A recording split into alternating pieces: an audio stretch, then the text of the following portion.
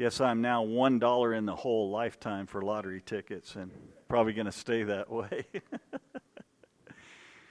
So glad that you're here with us this morning as we gather together to worship and to look at this Christmas season. And we're going to do some things that are a little bit different this Christmas season, as you're going to see. We're not going to necessarily read from the accounts that we find in the Scriptures, for instance, in Luke, of the birth of baby Jesus, or the angels and the shepherds. We're not going to go back to Matthew, but we're going to try to take a little different approach this morning.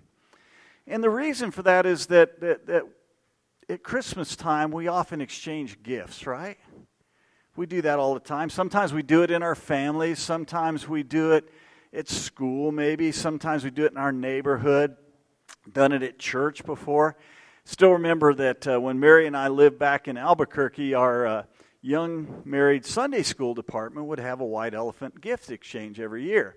The fact that I'm talking about being in a young married Sunday school class tells you this was a while ago, but we did it, and we would get together every year, and we had this white elephant gift exchange. And like most gift exchanges, a lot of the gifts that would come up were things that really, gag gifts, stuff like that. Once in a while, somebody would bring a gift that was actually worth something that people would steal or fight over, but for the most part, they really weren't worth a whole lot. I don't really remember any of those gifts except for one of them. There was this pair of black ceramic swans, and they showed up every single year at our white elephant gift exchange. And the key was whoever ended up with those black ceramic swans, they had to be able to try to wrap them in a way that no one else would know what they were, because no one really wanted to get those. I mean, they weren't all that great or anything. And so it became a tradition that year after year those showed up. And like I say, I don't remember any other gift from there. And as a matter of fact, as I think back over Christmas over the years, I don't remember a whole lot of my Christmas gifts. There's a few that have stood out over the time, but really don't remember a whole lot of those. Well, this morning, as I said, we're going to take a little different approach to Christmas, and we're going to talk about the fact that at Christmas time, Jesus wants to do a gift exchange with us.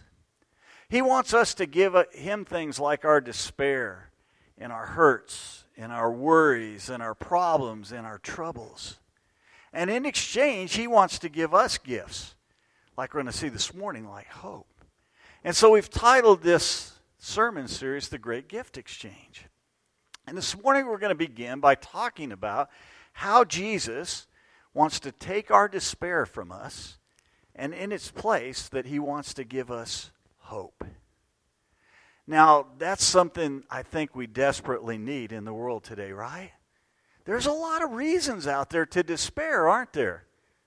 I mean, most of us, we're tired of this COVID thing, and then just this week another variant pops up, and it looks like who knows what's going to happen, and we've kind of got worn out by that. It's caused a lot of division. It's caused a lot of divisiveness, even sometimes within the church and among Christians. I think we're tired of that. It causes despair. For some of us, the holiday season is really rough because we no longer have loved ones with us, and it's hard as you celebrate the holidays together to do that without those loved ones with us. I think we're all experiencing supply chain issues and inflation and high gas prices, so there's a lot of reasons out there for us to despair. But the good news is that Emmanuel, that God with us, that he makes it possible for us to give Jesus that despair, and in return, he'll give us hope.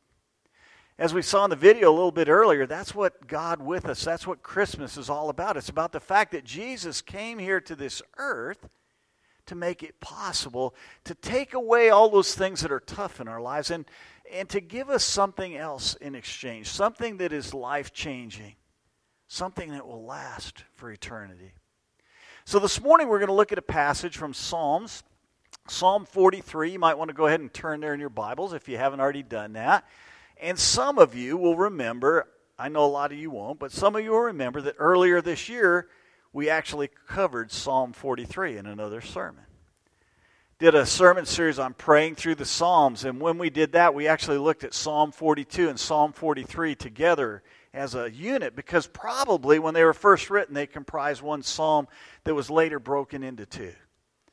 But today I'm going to look at just Psalm 43 and see what it can teach us about how we can have hope in a world that's full of despair. This is one of the things I love about the Scriptures. You can take a passage that we looked at just a few months ago, and we can come back to it again and look at it and gain a whole different understanding than what we had then. That's why the Scriptures are so exciting, so neat. I mean, as we come to them at different places in our life, we can learn different things that God has in store for us. So this is only 5 verses. I'm going to have you go ahead and read this out loud with me. The verses will be up on the screen, so you can do that, and then we'll take a look at what that has to teach us. So let's read it together. Vindicate me, O God, and defend my cause against an ungodly people. From the deceitful and unjust man, deliver me. For you are the God in whom I take refuge. Why have you rejected me? Why do I go about mourning because of the oppression of the enemy? Send out your light and your truth. Let them lead me. Let them bring me to your holy hill and to your dwelling. Then I will go to the altar of God, to God my exceeding joy, and I will praise you with the lyre, O God, my God. Why are you cast down, O my soul? And why are you in turmoil within me? Hope in God, for I shall again praise him, my salvation and my God. 5 verses, but isn't there so much in here? But here's what we're going to kind of try to boil it down to this morning, the idea that we want to take away from this passage, and it's this: that Jesus gives me hope in exchange for my despair when I seek him and not just a solution. When I seek him, not just a solution. It's really interesting here. The psalmist, he starts out a lot like us. What do? When we get into a problem, what do we want? We want a solution for the problem. He wants a solution.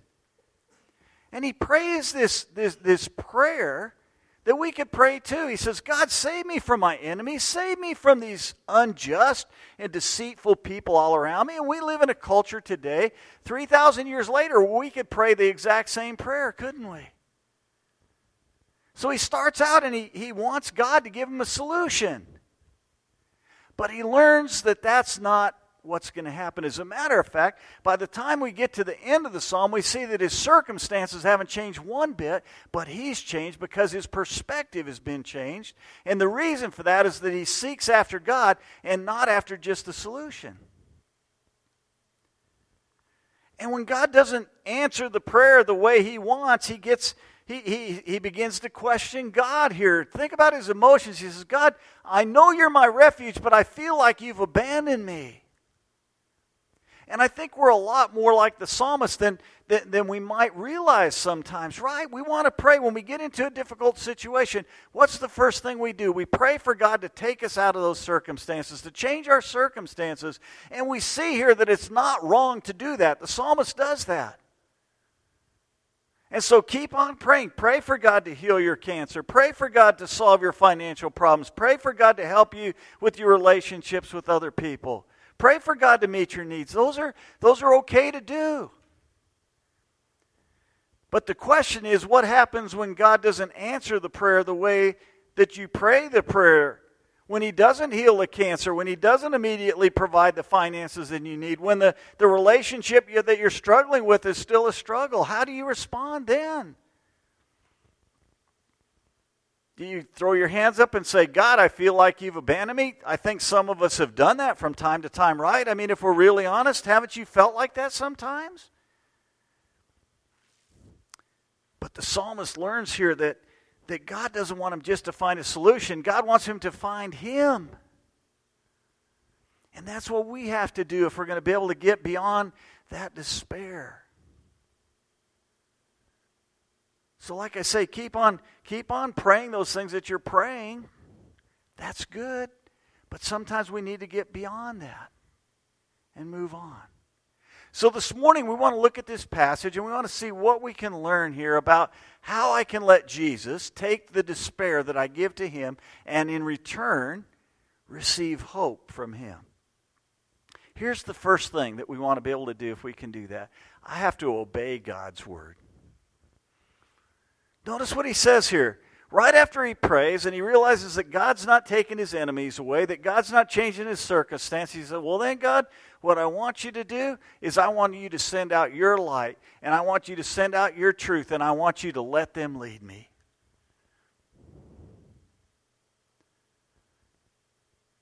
It was more than just asking to intellectually know God's word. Here he says, I want to understand them. I want to be able to apply them to my lives and to let them lead me. So then the question becomes, what is light? What is truth? I'm reminded here of what Pontius Pilate asked Jesus shortly before he went to the cross. Remember, Jesus comes before Pilate, and they have this whole conversation, and then at the end, Jesus talks to Pilate about truth, and Pilate says, what is truth? And Jesus never answers him. But the fact is, truth is standing right before him. Because truth is not just some concept. Truth is a person. Truth is Jesus Christ. And Jesus, who is truth, is standing right before him. And so a little while before that, Jesus had told his disciples what truth is. He says, I am the truth. I am the truth. And so we know that truth is embodied in Jesus. And the way we learn about that, obviously, is through God's Word. And so we have to not only know it and understand it, but we have to obey it. Right after Jesus said to his disciples, I am the truth, he prays this prayer to God on their behalf in John chapter 17. And Jesus prays these words. He says, sanctify them in the truth. Your word is truth. And so if we want to find light and truth, we have to be spending time in God's Word and not just learning it intellectually, not just getting it into our head, but being able to obey it. So that means that when we spend time in God's Word, we not only have to spend time to read it, but we have to ask the Holy Spirit to help us to understand it and to put it into practice in our life. Unfortunately, sometimes when we get in despair, what do we not do? Is read God's Word, right? We don't obey it. But if we want to find Jesus and seek Him and not just the solution, then we have to be spending time in God's Word and obeying it. Here's the second thing that we need to do. We need to spend time with God's people. Again, when we get into despair, what do we have a tendency to do? We have a tendency to withdraw and to pull away sometimes, right? I think a lot of that's happened with the COVID pandemic over the last couple of years. Some of it's been forced on us. I mean, I know for Mary and I, last year, we celebrated Thanksgiving, just the two of us, and it was so great this year to be able to get together with our family once again. And we know what isolation has done in our culture. We know that over these last 2 years, there's been increases in things like mental illness and substance abuse and anxiety and depression. That's because God said that back at the creation, He said it's not good for man to be alone. So what does the psalmist do here? He says, I can't wait to go to God's holy hill. I can't wait to go to His house. He wanted to go worship with his fellow Jews. He knew that it was important in the middle of his despair to make sure that he wasn't isolating himself, that he would go worship with these other people. I got to tell you that one of my fears has been over the last several months that a lot of you would just get so comfortable at home, watching on your devices, sitting in your pajamas, that you wouldn't come back to get again. And I'm really thankful that those worries have been really unfounded. Isn't it great to be able to come back together and be with each other in person again? There's something that happens when we gather together in person that won't happen when we're hanging out by ourselves. So I'm thankful for all of you who have come back and who are here, because that's an important part of how we make sure that we seek out Jesus and not just a solution to our problems. Third thing that I need to do is I need to praise God even when I don't feel like it. We see this twice here in this passage. In verse 4, he talks about the fact that when he goes to the holy hill, when he gathers together with all these other worshipers, he's going to praise God with music. And then we see it again in verse 5. He says, I will praise him again. So we get the implication here that that's been a practice in his life. He's always been praising God. And we need to do the same thing. Now, I understand there's some times that you just don't feel like praising God. There's times when I don't feel like it too. Even on Sunday mornings, sometimes that can happen, right? Maybe you got some bad news from your doctor during the week, or maybe you had a really rough week at work. Or maybe you're having some relationship issues. Or maybe, I know this has never happened to anyone else, but your family has a fight on the way to church, right? Nobody's ever done that, right? And so you get here and you think, I don't really feel like praising God. But then what happens? You go ahead and do it. And as you begin to sing these praises to God, what happens? God begins to change you. He begins to change what your perspective and what you're thinking about. It's impossible to start praising God, to thinking about how great and awesome He is, and still keep focused on your problems at the same time. So sometimes we just have to go ahead and praise God even when we don't feel like it. The next thing that we need to do if we want to make sure that we receive hope for our despair is that we need to re-gospel our souls frequently. I'll explain in a minute what I mean by re-gospel. We've talked about this before. But verse 5 is this really interesting verse, isn't it? I mean, look at it. He says, he's having a conversation with his soul. And he's giving his soul a commandment here in verse 5. Now that's kind of weird, right? How many of you have had a conversation with your soul lately? Probably not, right? But I think what he's doing here is actually a really good thing when you think about it. Now the soul, the word that's used for soul and primarily used in the Old Testament, the Hebrew word, there's a word that really refers to the essence of a person. It includes our body as well as the immaterial part of who we are, but it primarily refers to the inner person. And it's a little bit different than the way that the soul and the spirit are explained in the New Testament. In the New Testament, they're kind of separated out. And we've talked about this before, that we have this soul, which is the center of our self-awareness. It consists of our mind and our emotions and our will. And then we have this spirit. It's this place deep inside of us where we commune with God's Holy Spirit. It's our place of God consciousness. Well, in the Old Testament, those things are kind of put all together here. And we actually see both aspects here. He's dealing with his emotions, but he's also communing with God in this situation. And as he's having this conversation, he actually commands his soul to hope in God. And the word hope there is, as I explained to the kids this morning, it's more this idea of confident expectation. The Hebrew word means to wait expectantly. And the way the psalmist uses it here, it's an imperative. That means it's a command. So this isn't an option. He's saying to his soul, you need to hope in God. So how do we do that? How do I tell my soul to hope in God? We've talked about this before, but this idea of re-gospeling myself, it's this idea that every day I remind myself of what Jesus has done for me. I remind myself that when I did nothing to deserve it, that Jesus became Emmanuel. He became God with us. He came down to this earth. He put on a body of flesh. He died on a cross, not because he deserved it, but because I deserved it. I remind myself that because he's done that, because I put my faith in him, that I can now come boldly to the throne of grace.